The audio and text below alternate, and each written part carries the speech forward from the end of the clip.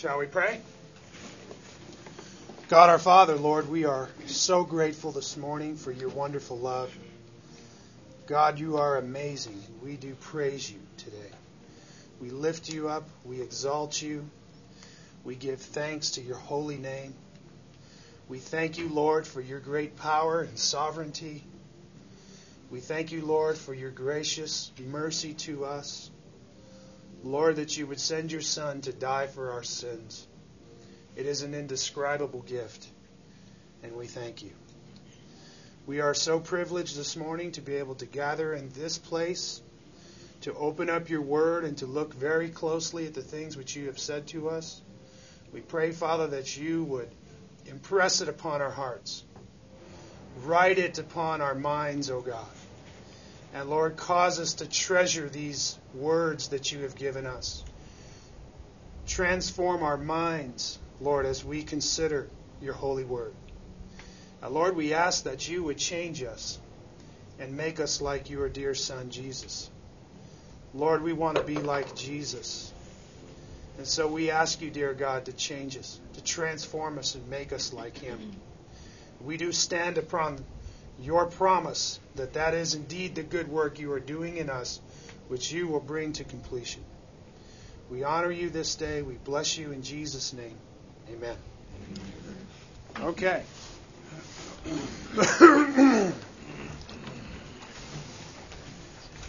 So this morning we're back in our study of Ephesians. And to get our context this morning, I'm going to read chapter 4, verse 17 through the end of chapter 4, verse 32. Ephesians 4:17 and following. So this I say and affirm together with the Lord, that you walk no longer just as the Gentiles also walk, in the futility of their mind, being darkened in their understanding, excluded from the life of God because of the ignorance that is in them, because of the hardness of their heart. And they, having become callous, have given themselves over to sensuality for the practice of every kind of impurity with greediness. But you did not learn Christ in this way, if indeed you have heard him and have been taught him just as truth is in Jesus, that in reference to your former manner of life, you lay aside the old self, which is being corrupted in accordance with the lusts of deceit, and that you be renewed in the spirit of your mind, and put on the new self, which in the likeness of God has been created in righteousness and holiness of the truth. Therefore, laying aside all falsehood, speak truth each one of you with his neighbor, for we are members of one another. Be angry, and yet do not sin. Do not let the sun go down on your anger. And do not give the devil an opportunity. He who steals must steal no longer, but rather he must labor, performing with his own hands what is good, so that he will have something to share with the one who has need. Let no unwholesome word proceed from your mouth, but only such a word as is good for edification, according to the need of the moment, so that it will give grace to those who hear. Do not grieve the Holy Spirit of God, by whom you were sealed for the day of redemption. Let all bitterness and wrath and anger and clamor and slander be put away from you, along with all malice. Be kind to one another, tender-hearted, forgiving each other, just as God in Christ also has forgiven you. Amen? Amen. Wow. That's some practical instruction, would you say?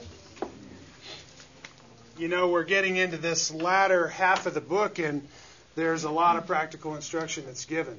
And indeed, the apostle just about addresses every single issue of life as we go through these pages. Ephesians 4 through 6, chapters 4 through 6. And just by way of review, I want to remind you the things which we just recently looked at, starting in verse 17 through verse 19. And again, Paul was pointing out the depravity of man. And he was speaking about the Gentiles. And of course, the Ephesians are mostly Gentile Christians who were converted in Paul's missionary journeys. And as he begins to, as you well know, in the book of Ephesians, Paul continues to remind us about the nature of man.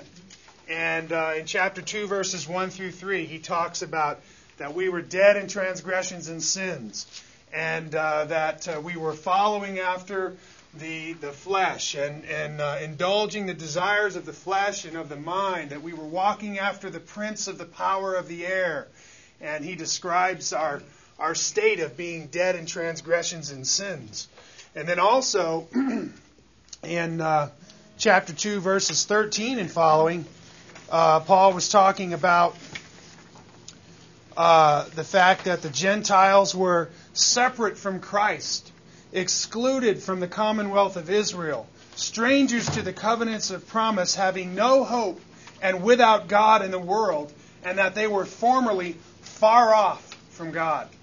You remember that illustration of the temple and how the Gentiles were very far away from the temple of God, and that they were considered to be far off from the presence of God. And, of course, as Paul keeps describing this former nature of man, and that we Gentiles were all formerly far off. We were separate. We were without God and without hope in the world.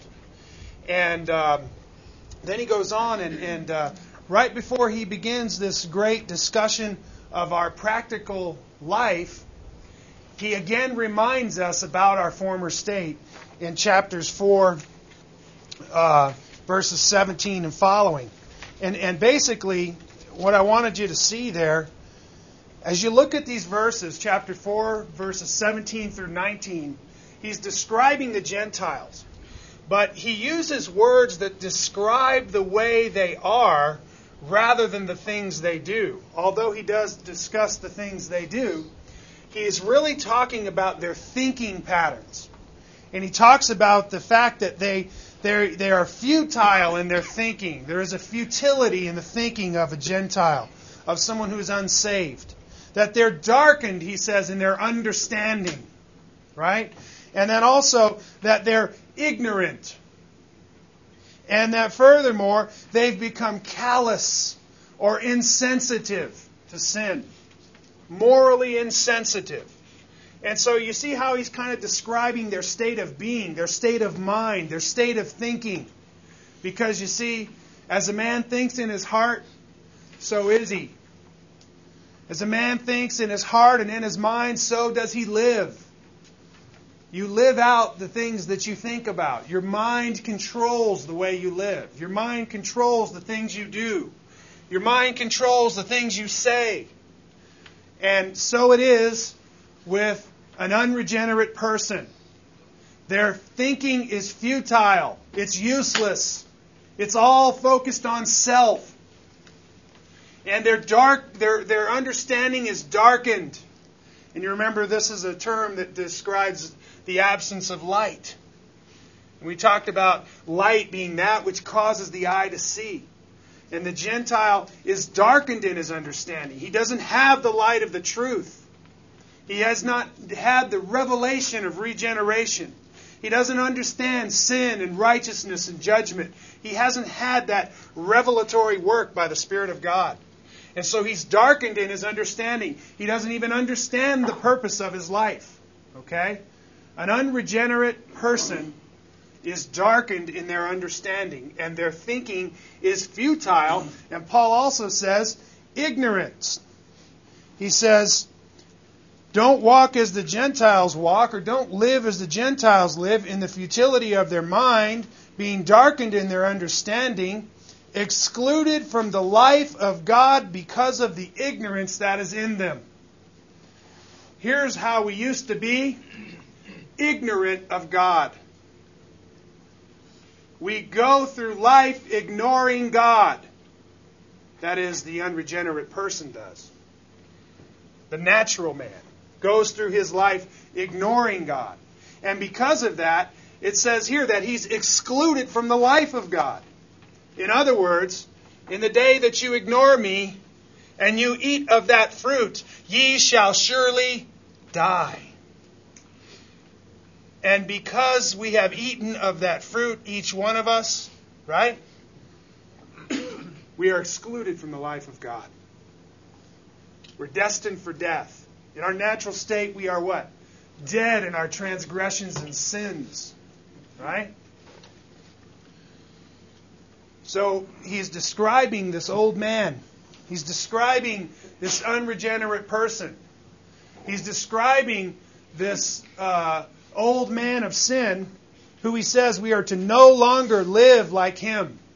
We're no longer to walk like him because he's futile in his thinking. He's darkened in his understanding. He's ignorant of God. And listen to this. He has become calloused, having given himself over to sensuality for the practice of every kind of impurity with greediness. And here you see the flesh unrestrained.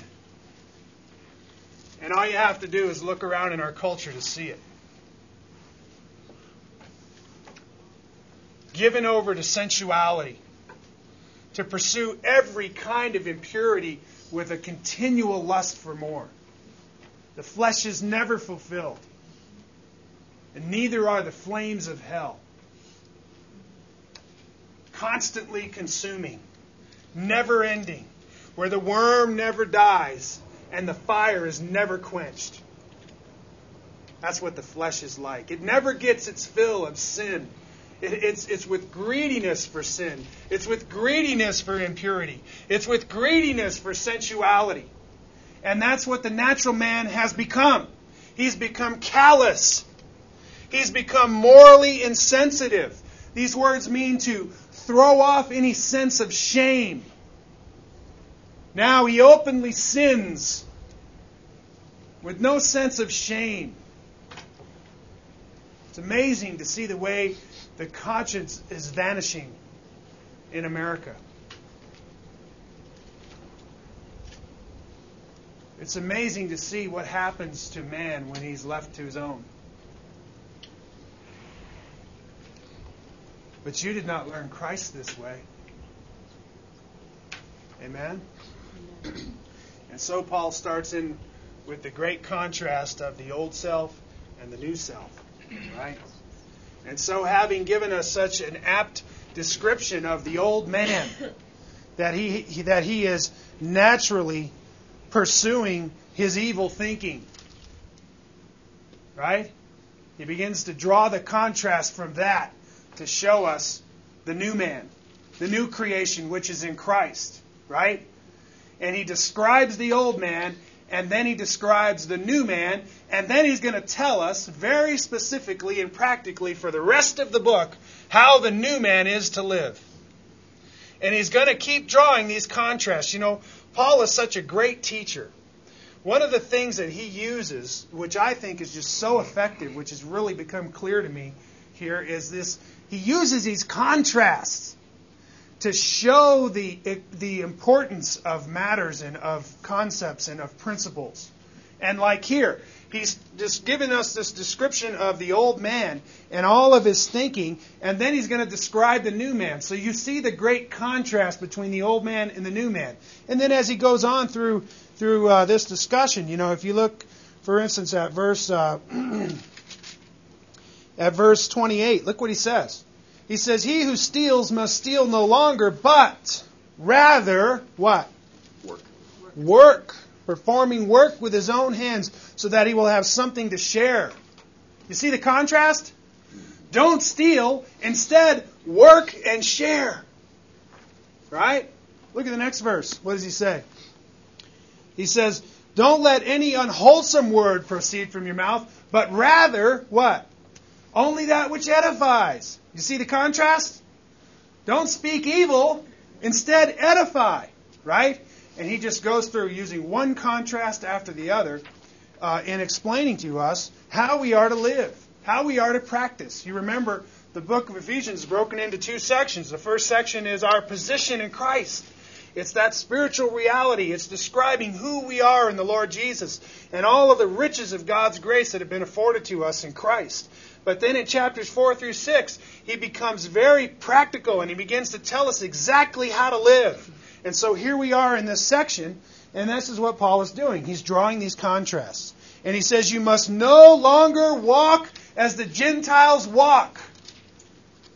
You must no longer do this if you're a Christian.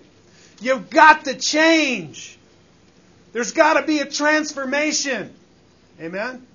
You got to go from that old man to that new man. And then he describes what he's like. And look what he says. He says, but you did not learn Christ in this way. That's not how you learned Christ. You didn't learn Christ in the futility of thinking. You didn't learn Christ in useless, selfish thinking. Instead, you learned the Lord Jesus, whose thinking is constantly edifying, constantly useful, constantly focused on others, constantly of benefit. Amen? Constantly selfless and loving. That's how we learn Christ. Not futile in our thinking. And certainly we weren't darkened in our understanding when we learned Christ. What did we learn? Well, He's the light of the world. He came to us and brought us the light of truth. And now we see and understand sin and righteousness and judgment. Now we know God because He has come and been manifest and walked among us. Amen? And we didn't learn Jesus like a futile, darkened Gentile. Instead, we learned about God, holy God, God who is light. Amen? And He's brought light to our eyes. We did not learn Christ this way. If indeed you have heard of Him and have been taught in Him, just as truth is in Jesus. Kind of implying, again, you can learn things about Jesus that may not be in accordance with truth. Amen? He says, if indeed you've learned about the truth that is in Jesus. Amen? And so, he gives us this statement. You did not learn Christ in this way, if indeed you have heard Him and have been taught in Him, just as the truth is in Jesus. Remember, we talked about the very nature of the faith is didactic. We're being taught. We are learning of Christ. And which one of us hasn't had our whole life turned upside down by the things we've learned about Christ? And what a new way of life it is. And how that Spirit of God is zealously desires righteousness. And how that's burning in our bones. Amen? If indeed you were taught in accordance with the truth that is in Jesus. Amen? If indeed you were born again. Born anew. And if any man is in Christ, he is a new creation. The old things have what? Passed away. Behold, all things have become new. Amen? We're a new creature in Christ. We were formerly given to impurity and sensuality, having hard hearts toward God, until we learned of Christ. When we came to know Christ, we were given the light of truth, and our eyes were opened, and we are no longer in darkness.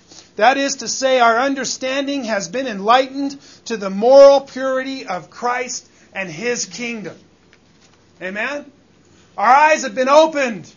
And now we see what the big deal about sin is. Amen? Amen? Now we understand about the moral purity of Christ. He is holy. He's pure. He's undefiled. He's glorious in righteousness. Amen? That's the Jesus that we learned about. Amen?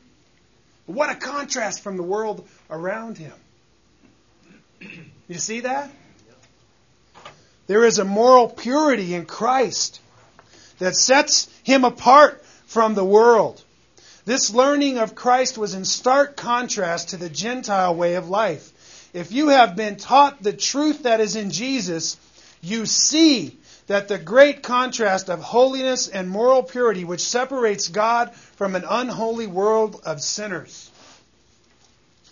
That revelation of the truth that came to you at regeneration made very clear to you the great contrast of a holy God from a sinful world. Amen? And when you read the law of God, having been regenerate, you began to understand why God has given great commandments which are to be fully obeyed against moral impurity. Against every kind of impurity. Amen? Because it's not consistent with Him. It's consistent with rebellion against God. Right? The world has gone astray, each one to his own way. Right? They've turned their backs on God. They've become ignorant of God. Amen? And their foolish hearts are darkened. Remember the scriptures we read from Romans 1 last week. Very powerful, describing the darkness of the thinking and the life and the living of the Gentile world. But we did not learn Christ that way. In fact, the command of the gospel of Jesus Christ is first and foremost one of repentance from our former life of sin and a calling to the practice of a holy life which is consistent with the moral purity of God. That is the command of the gospel. If someone comes to give you the gospel, what is the message? Well, you know, the day Jesus started His preaching ministry, the first word out of His mouth was, repent. For the kingdom of God is at hand. And the apostles went about preaching the same gospel. Paul says, I preached that they should repent, Acts 26, and that they should prove their repentance by their deeds. That was Paul's gospel. Right? He says in Acts 17, for God is calling all men everywhere to repent, for He has fixed a day when He will judge the world in righteousness through the man whom He has appointed. And He's given proof of this fact by raising Him from the dead. Amen? God is calling all men everywhere to what? Repent. This is the command of the gospel. It is a repentance from sin. It is turning away from sin and turning unto God and pursuing God and pursuing His moral purity and pursuing His righteous, holy acts. It is turning our back on our wicked, unholy, impure, sensual acts and turning unto God and pursuing His moral purity. That's the command of the gospel. And we are to what? Prove our repentance by our deeds. Amen? Not that our deeds earn us favor with God. We could never do that.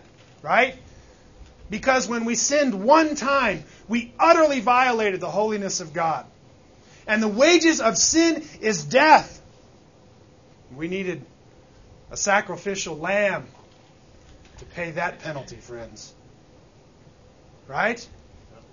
But if indeed we've received the sacrifice of Christ, and we have acknowledged His moral purity, then we have turned our back on our sins, and have turned our face toward the face of Jesus, who is holy and pure and righteous and clean and undefiled and glorious and kind and loving and gentle. Amen? And wise and joyful. He's the Prince of Peace. Amen? Great contrast from our former way of life. This is the command of the gospel, that we turn away from our sins and we turn unto Christ. And we begin to perform deeds of righteousness in exchange for our evil deeds. Amen? And that's proof, friends, that we've been born again. Amen? James says, I'll show you my faith by my deeds. Amen? In fact, faith without works is the dead kind of faith that doesn't save a man. Amen? But the truth that is in Jesus changes our practice, even as it changes our nature. Would you agree? Yes. Certainly it's clear from the Scripture. Titus 2:11 and 12 puts it this way. For the grace of God has appeared, bringing salvation to all men, instructing us to deny ungodliness and worldly desires and to live sensibly, righteously, and godly in the present age. You see that? The grace of God has appeared, and what is it doing? It's teaching us. Right? The grace of God has appeared and is teaching us. Remember I was telling you, Jesus came teaching. And what was He teaching? We'll sit down on the Sermon on the Mount with Him and listen for just a few minutes. He's talking about the moral purity of God. He's talking about the righteous, holy standard of God. And He's saying, you have heard it said like this, but I tell you, rather, the standard is supreme. Amen? And He goes on for 3 chapters there, describing the moral purity of God, describing that heavenward call that we have in Christ. Amen? And here he says that the grace of God is instructing us to what? Deny ungodliness and worldly desires. Kind of sounds like Jesus' call to be a disciple. Right? And He says, if anyone would come after me, let him what? Deny himself and take up his cross daily and follow me. Right? And whoever desires to save his life will lose it, but whoever loses his life for my sake shall find it. Whoever loses his life of ungodly desires and worldly desires, let him deny that self which is being corrupted with the lusts of deceit, it says here in Ephesians. Right? To deny ungodliness. The grace of God instructs us to put these things away and to what? To put on the new man, which does what here? Lives righteously and godly in this present age. You see the contrast there in Titus? Amen? That's the command of the gospel. And here in Ephesians, Paul is explaining it in great detail. He says, you didn't learn Christ in that way, right? Look what he says. That in reference to your former manner of life, you lay aside the old self, which is being corrupted in accordance with the lusts of deceit. He says, here's the way you learn Jesus. To put off the old self. Right? To lay aside the old self.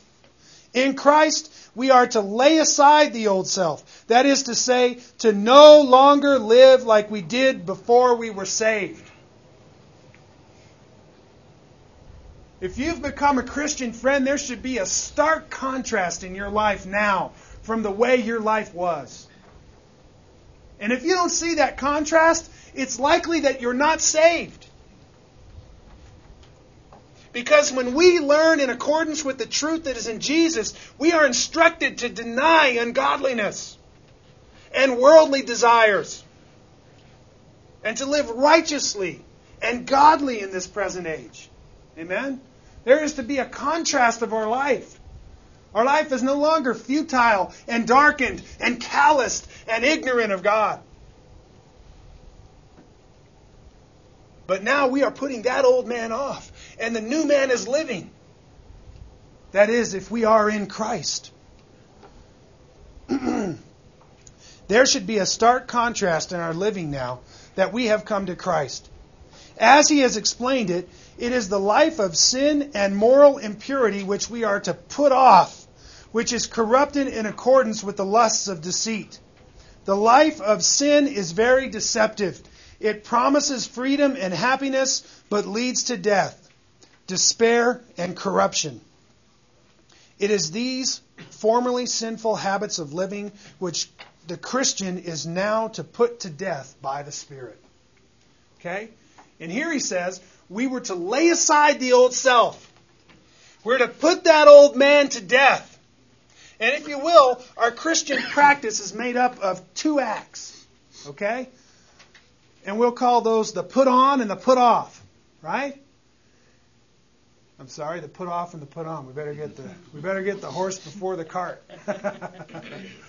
Right?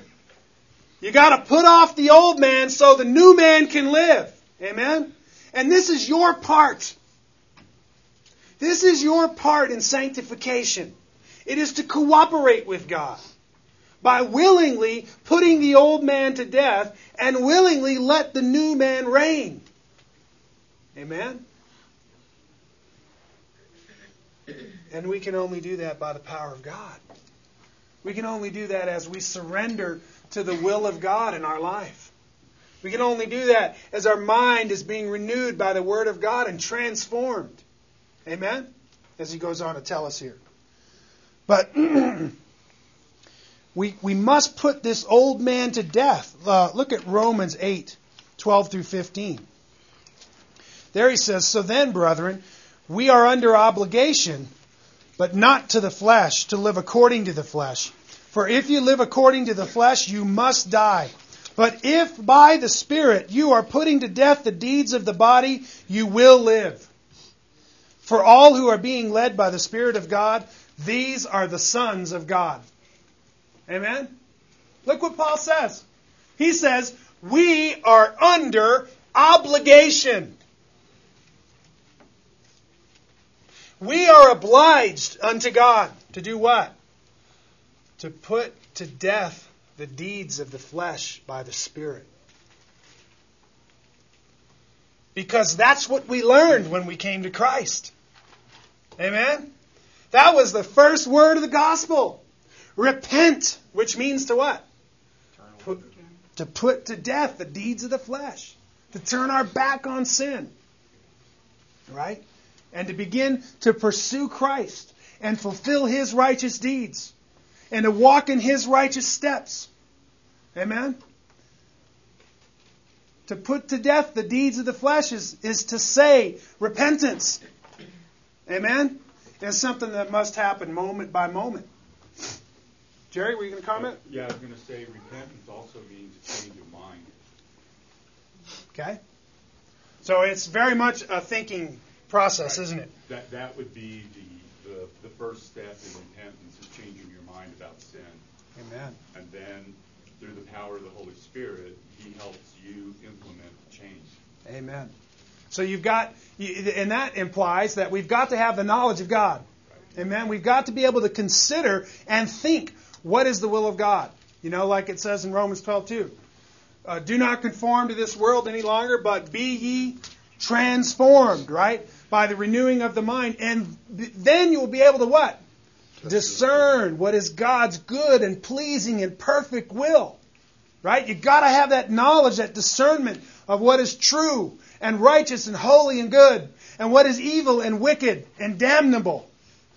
And when you have that knowledge, then you have that mind of Christ that is living in you that then causes you to change the mind, to be renewed in the mind, to think according to the mind of Christ so that you may what? Live it out, practice it, and do it. And be ye doers of the word. Amen? So it very much starts as a cognitive process. You must be thinking like Christ if you're going to live like Christ. Which means you must know how Christ thinks. Amen? And this is that growing in the knowledge of the Son of God that we were reading about back in verse 12 and 13. Right? This is that growing in the unity of the faith that we were talking about back there. It's growing in this knowledge and this understanding. And look also then at Colossians 3, 5 through 10. Look what he says there. He says, therefore, consider the members of your earthly body as dead to immorality, impurity, passion, evil desire, and greed, which amounts to idolatry. For it is on account of these things that the wrath of God will come. And in them you also once walked when you were living in them. But now you also put them aside. Anger, wrath, malice, slander, and abusive speech from your mouth. Do not lie to one another, since you laid aside the old self with its evil practices, and have put on the new self, who is being renewed to a true knowledge according to the image of the one who created him. Amen? We've laid aside the old self. The old self was crucified with Christ. Right? I have been crucified with Christ, and I no longer live. Amen? But Christ lives in me. Amen? The old self has been crucified. It's a done deal. When we were dunked in the waters of baptism, what happened? That old man was buried. He was dead. And we're no longer slaves to sin. We've been set free. Amen? Sin no longer, Romans 6, has dominion over us. Because we are new creatures in Christ Jesus. The nature of God is living in us. I just want to say that unbelievers, and we were all in this boat, they're brainwashed. They're brainwashed. They're dead to sin. I mean, they're not offended by sin. They have their different standards, of course, because, they always have a curve where, as long as you're not a murderer, a rapist, a really bad person, then you're okay. But they're brainwashed to sin. And they don't understand the condition that they're in, because if they don't change, if they don't repent, if they don't believe in the gospel, they're going to be condemned, and they're going to perish in hell. And they're brainwashed. And the devil spends a lot of his time keeping people brainwashed. And that's why when we come to the Lord, we have to be reprogrammed in our mind. We have to start thinking according to God's ways. And that's why the Bible, you see this distinct comparison between the thinking of the lost and the way that we should think as new people in Christ. Amen. I mean, 2 Corinthians chapter 4, it says that Satan has the minds of the people of the world blinded to the glory of Christ. Amen. They cannot see it. They do not know their condition. And then what happens is, if their conscience completely dies, they'll never be saved. Because the conscience is what God uses to trigger repentance. Your conscience will speak against you that you're a terrible sinner. Even if you're just a liar, a thief, or whatever, your consciousness is what God uses to convince you and to convict you. And if your conscience dies, then you'll never be saved. Yes. And that's why when Shaan said earlier that the consciousness of America is slowly dying, and for individual people that their conscience has been seared and deadened, man, that's a terrible state to be in. And in fact, the unregenerate sinner does abide in death. Amen. He is dead in his transgressions and sins. And he is calloused toward the purity of God. Indeed, his understanding is darkened. He does abide in that state of death. Amen? Which is why the miracle of regeneration is required for salvation. Lest a man be born again, he can't even see the kingdom of God. Right? He needs that light of regeneration to come in and renew his thinking so that he can even understand the things of God. Amen. Right? As we've talked about many times, the natural inability of man. And how clear this is. I wanted to quote one more time, Romans 1, 28 through 32. And you need to see this contrast. He says, Romans 1, 28, and just as they did not see fit to acknowledge God any longer, God gave them over to a depraved mind to do those things which are not proper, being filled with all unrighteousness and wickedness, greed, evil, full of envy, murder, strife, deceit, malice. They are gossips, slanderers, haters of God, insolent, arrogant, boastful, inventors of evil, disobedient to parents, without understanding, untrustworthy, unloving, unmerciful. And although they know the ordinance of God, that those who practice such things are worthy of death, they not only do the same, but give hearty approval to those who practice them. You see, they know the righteous ordinance of God, but they don't believe it. And they don't have the kind of faith that saves, the kind of faith that God grants. Okay? And you can see in that passage where God turns them over to that kind of mind. Mm-hmm. It's like they cross a line. Mm-hmm. They have become calloused. Listen, the unregenerate man is ignorant of God. He's not concerned with the judgment of God. He ignores God in everything that he does. And God gives him over to what? To sensuality, to practice every kind of impurity with a continual lust for more. All you got to do is open your eyes and look around. The world is full of it. It's unbelievable. It's safe to say the world is going to hell in a handbasket. While it shakes its fist at a holy God, not realizing that God is the one who gives him another breath. Amen? Many of you are close to people who live like that and who think like that. And that's painful. So you need to give them the light of the truth that is in Jesus. Amen? Because God forgives sins. Amen? He's a gracious and a merciful God, showing loving kindness to thousands who fear Him and trust in Him. Amen? Forgiving sin and rebellion and wickedness. That's who God is. He's a forgiving God, a gracious and a merciful God. Amen? We need to tell Him that. Look what He says here, though. He says that in reference to our former manner of life, we were to lay aside the old self, which is being corrupted in accordance with the lusts of deceit. And look what he says. And that you be renewed in the spirit of your mind. Okay? Just like the Gentile used to think like a sinner, in a futile thinking, in darkened understanding, in ignorance of God, and with calloused hearts that cast off shame, we are to think like the new man.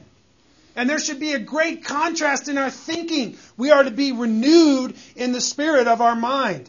In the contrast which Paul is drawing between the former life of depravity and the new life of holiness, he has focused primarily on the thinking pattern of the old man of sin. The Gentile, apart from God, is futile, darkened, ignorant, and calloused in his thinking. Now he shows the contrast of the thinking pattern of the new man of holiness.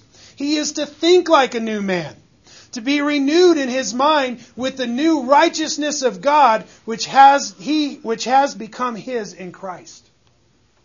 You see, now that we've been made a new man, and we've been given a new nature, we have got to begin to think like a new man. We can no longer think like we used to think, with a darkened understanding. We can no longer think in a useless manner that's all focused on self, never giving any benefit for anyone else. We no longer live our life for ourselves, 2 Corinthians 5:14, but we live for Him who died for us. Amen? The old man died. He's been crucified with Christ and he no longer lives. But Christ lives in us. Amen? We're a new man. We're a new creature. And we must have new thinking. We must be renewed in the thinking of our mind. This is the key to spiritual transformation. When you begin to think like Christ, you will begin to live like Christ. When you begin to think about how to respond to the different circumstances of your day, like Christ thinks and responds to the circumstances of your day, then you will have everything you need to operate and practice and live like a Christian. You know, in 2 Peter it says, His divine power has given us everything we need for life and godliness through our what? Through our knowledge of Him, who has called us to His own glory and goodness. We've got to be transformed in our mind with the knowledge of God. We've got to be able to discern what is the good and pleasing and excellent will of the Lord. Here in Ephesians, he's going to tell us, don't be ignorant of what the will of the Lord is. Right? We got to know what it means to think like Christ. We got to know how Christ thinks so that we can implement it. And this won't happen until we're renewed in our mind. We are to be renewed in our thinking, having our minds transformed by the Word of God. And I want to tell you, this is accomplished by the basic disciplines of Christian life. Here they are. You ready? Daily meditation on the Word of God. Daily prayer and fellowship with the saints. We've got to learn to live like a Christian. You know that blessed man in Psalm 1? Blessed is the man who does not stand in the way of sinners, right? Or sit in the seat of mockers, right? But his delight is what? In the law of the Lord. And on his law doth he meditate both day and night. Right? That righteous man meditates on the Word of God day and night. You know what's going to happen to him? He's going to be like a tree planted by the rivers of water, which brings forth its fruit in due season. It's going to be like a well-watered tree, an oak of righteousness. How does he get that way? By daily meditation on the Word of God. Because it's his delight. He loves the Word of God. He desires the Word of God more than his necessary food. That is a blessed man who bears fruit. And whatsoever he does, it prospers. And his leaves do not wither. Amen? Amen. That man that meditates on the Word of God, he is renewed in his thinking. He thinks like Christ thinks. He has put on the mind of Christ. Therefore, he lives out the Christian life. Amen? That's what it's all about, friends. We have got to get the Word of God into our minds. And we've got to get our minds into the Word of God. Amen? Amen? I'm telling you, that's where the life flows out from. This is the faucet where the life flows out from. And listen, the Spirit of God is in you, and He quickens it to your soul and to your mind. And He does that completing work that this Word does in us. You know, if you never pick up your Bible and you don't read your Bible, what are you thinking? Are you just walking around being guided by your own flesh? Which is walking in accordance with the lusts of deceit. You know, you feed your spirit one cold snack a week. What's your spiritual life going to look like? Right? You're going to be miserable. You're going to be anemic. You're going to be thirsty and hungry, going around weak. Sin will be dominating your life. You got to get into the Word of God. Amen? You know, you're a parent. You know what you need to do? You need to get your Bible out with your kids and open it up and read it. Amen. Day and night, you got to write it on your gates, write it on your doors. Bind it as a frontlet before your eyes. Tie it around your wrist. Make a big deal about the Word of God. Plant that Word of God in the mind of your kids. You know what they'll be? They'll be an oak of righteousness, which brings forth its fruit in its season. Amen? It's all flowing out of the Word of God, friends. You know, Christian fellowship. What do we do? What do Christians do when they get together? They do. They eat. They eat natural food and spiritual food. What is that spiritual food? It's Christ. We get together and we have holy, mystic, sweet communion. What do? We glory in Christ Jesus and place no confidence in our flesh. Amen? And we get together as Christians and we encourage one another. And we build one another up. And we pray for one another. And we serve one another. And we love one another. And we do all those things that Christ would do for one another. Amen? And friends, it's so necessary. You can't be an island to yourself. You're going to die on the vine, man. If you're even on the vine. You've been called into a holy family. You're members together with the body of Christ. You have a vital gift that needs to find its proper working in the body. Amen? And you got to stay connected to God in prayer. You got to get on your knees. You got to cry out to God. I'm not suggesting you have to get on your knees to pray, but that's a very good disposition. Right? Humility. Bowing before the Master, the King. Saying, God, help me. God, I'm so sorry for my sin. God, I hate my sin. God, please change me. Make me new. Transform my mind. Give me a clean heart, God. Give me a pure mind. Give me clean hands, God. You see, He's the source. Amen. He is a living Word. His name is Jesus. Amen? You with me? The basic disciplines. Daily meditation on the Word, prayer, and Christian fellowship. We've got to be involved with that constantly, continually, day after day after day. And then what's going to happen? The saints are going to get equipped, right? They're going to do the work of the ministry. The body's going to be built up in the knowledge of the Son of God and the unity of the faith, and we're going to become a what? A mature man to the stature of the fullness of the measure of Christ. Amen? And then we'll no longer be children. We'll no longer be tossed to and fro by every wind of doctrine that blows through the church. Instead, as each part does its work in love, the body will be built up. And then we're going to live in the fruit of the Spirit. And our life is going to be so blessed. We're going to have love and joy and peace and patience and kindness and goodness and gentleness and self-control and faithfulness and compassion and humility and all those glorious attributes of God. We're going to partake of that fruit. And our soul is going to be fulfilled. And we're going to be the family of God. We're going to be the children of God. We can no longer live like the Gentiles.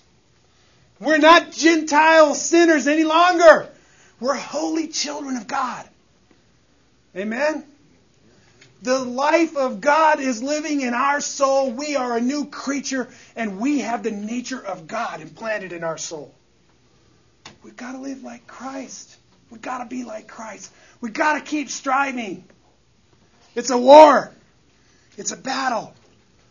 We're battling spiritual forces of evil in heavenly places. Amen? God has a purpose in transforming us into Christ. We must cooperate with Him. We've got to let that Word come in and renew our mind and transform us. And we've got to put that old man off and put that new man on. Amen? That's who we are. If any man be in Christ, he's a new creature. The old things have passed away. And we can no longer live after the old things. Amen? Amen. The Christian is to be transformed by the renewing of his mind and to continually seek to put on Christ in his practice. We live out or practice our thinking patterns, as the Proverbs say. As a man thinketh in his heart, so is he. Let me tell you, if what you're thinking in your heart is, I can't wait to serve my brother. I can't wait to love my sister. I can't wait to show mercy. I'm looking for an opportunity to bless somebody. I'm consumed with the love of God. And you hate strife, and you hate anger, and you hate malice. And so you want peace in your house. And you hate misery and displeasure.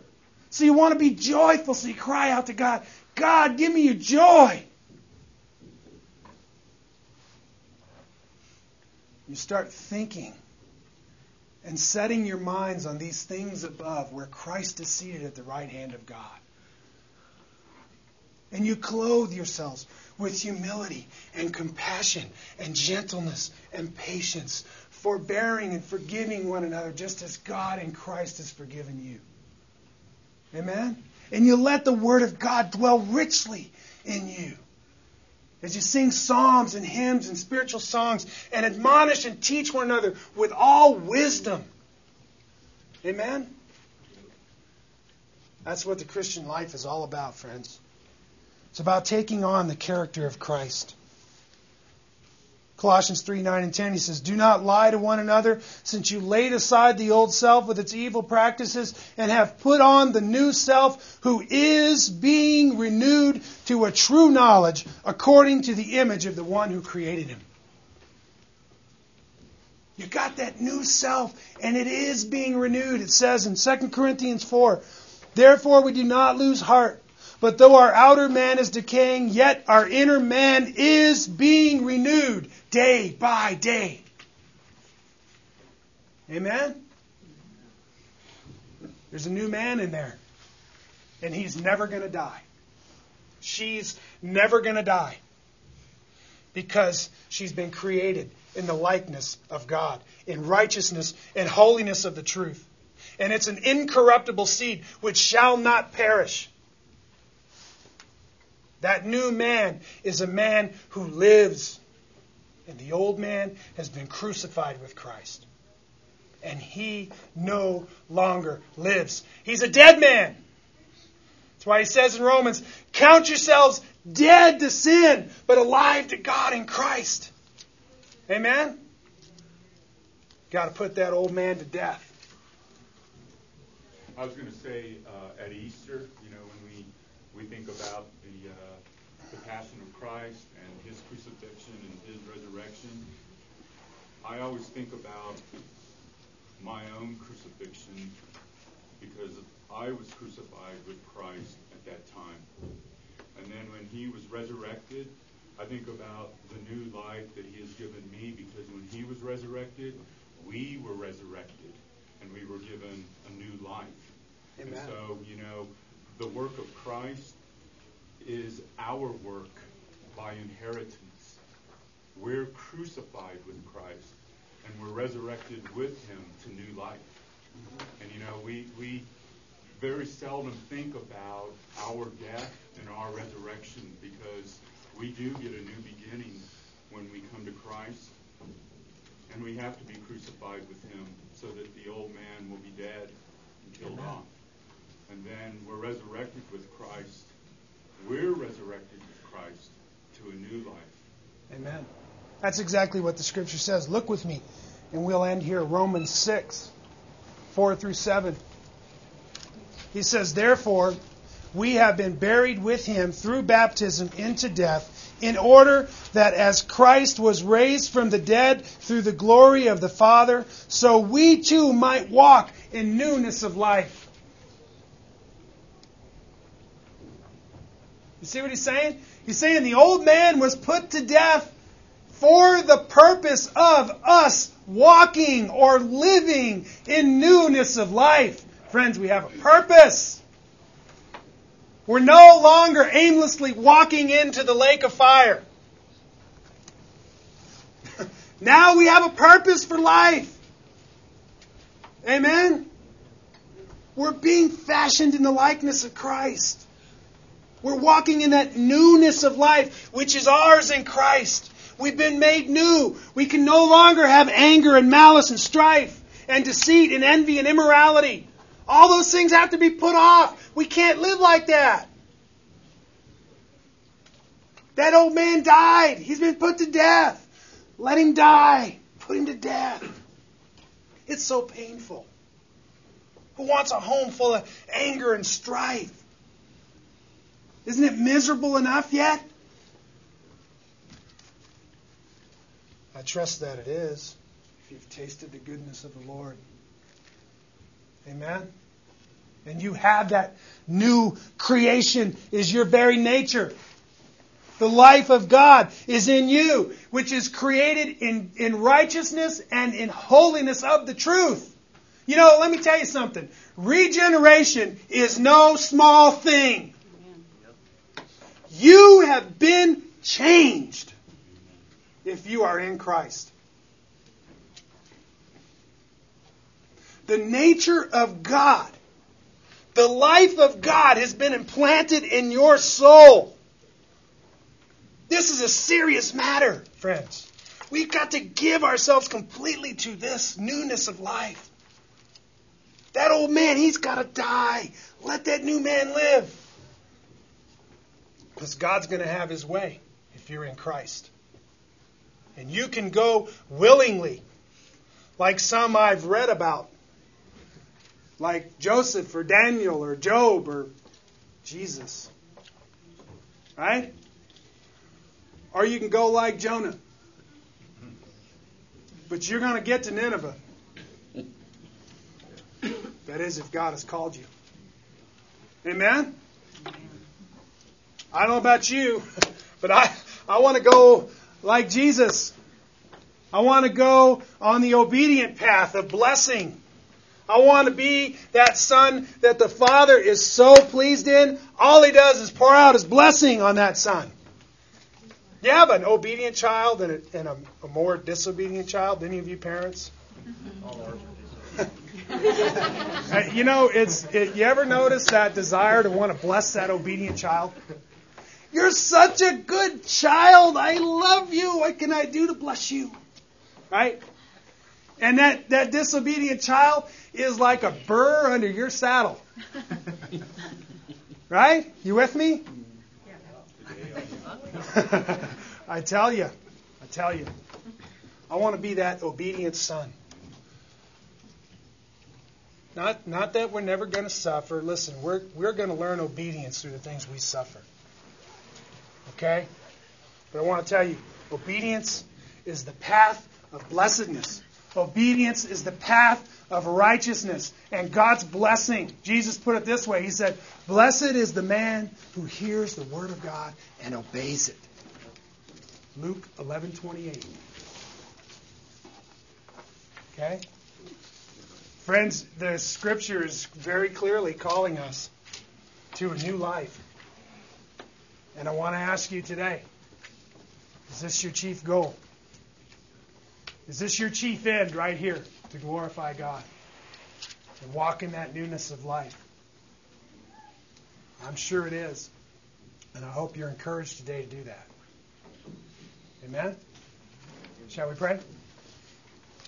God our Father, Lord, we are so thankful for this good word that you've given to us in Ephesians. Dear God, it is so glorious.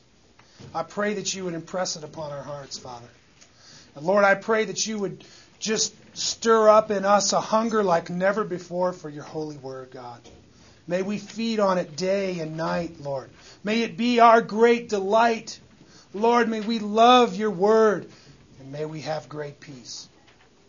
We thank you, Lord, for all of the good work that you're doing in us. Please, God, change us. Help us to put that old man to death, dear God. And we ask, Lord, that you would be glorified in everything that we think, everything that we say, and everything that we do. We love you and we bless your holy name. In Jesus' name we pray. Amen. Amen.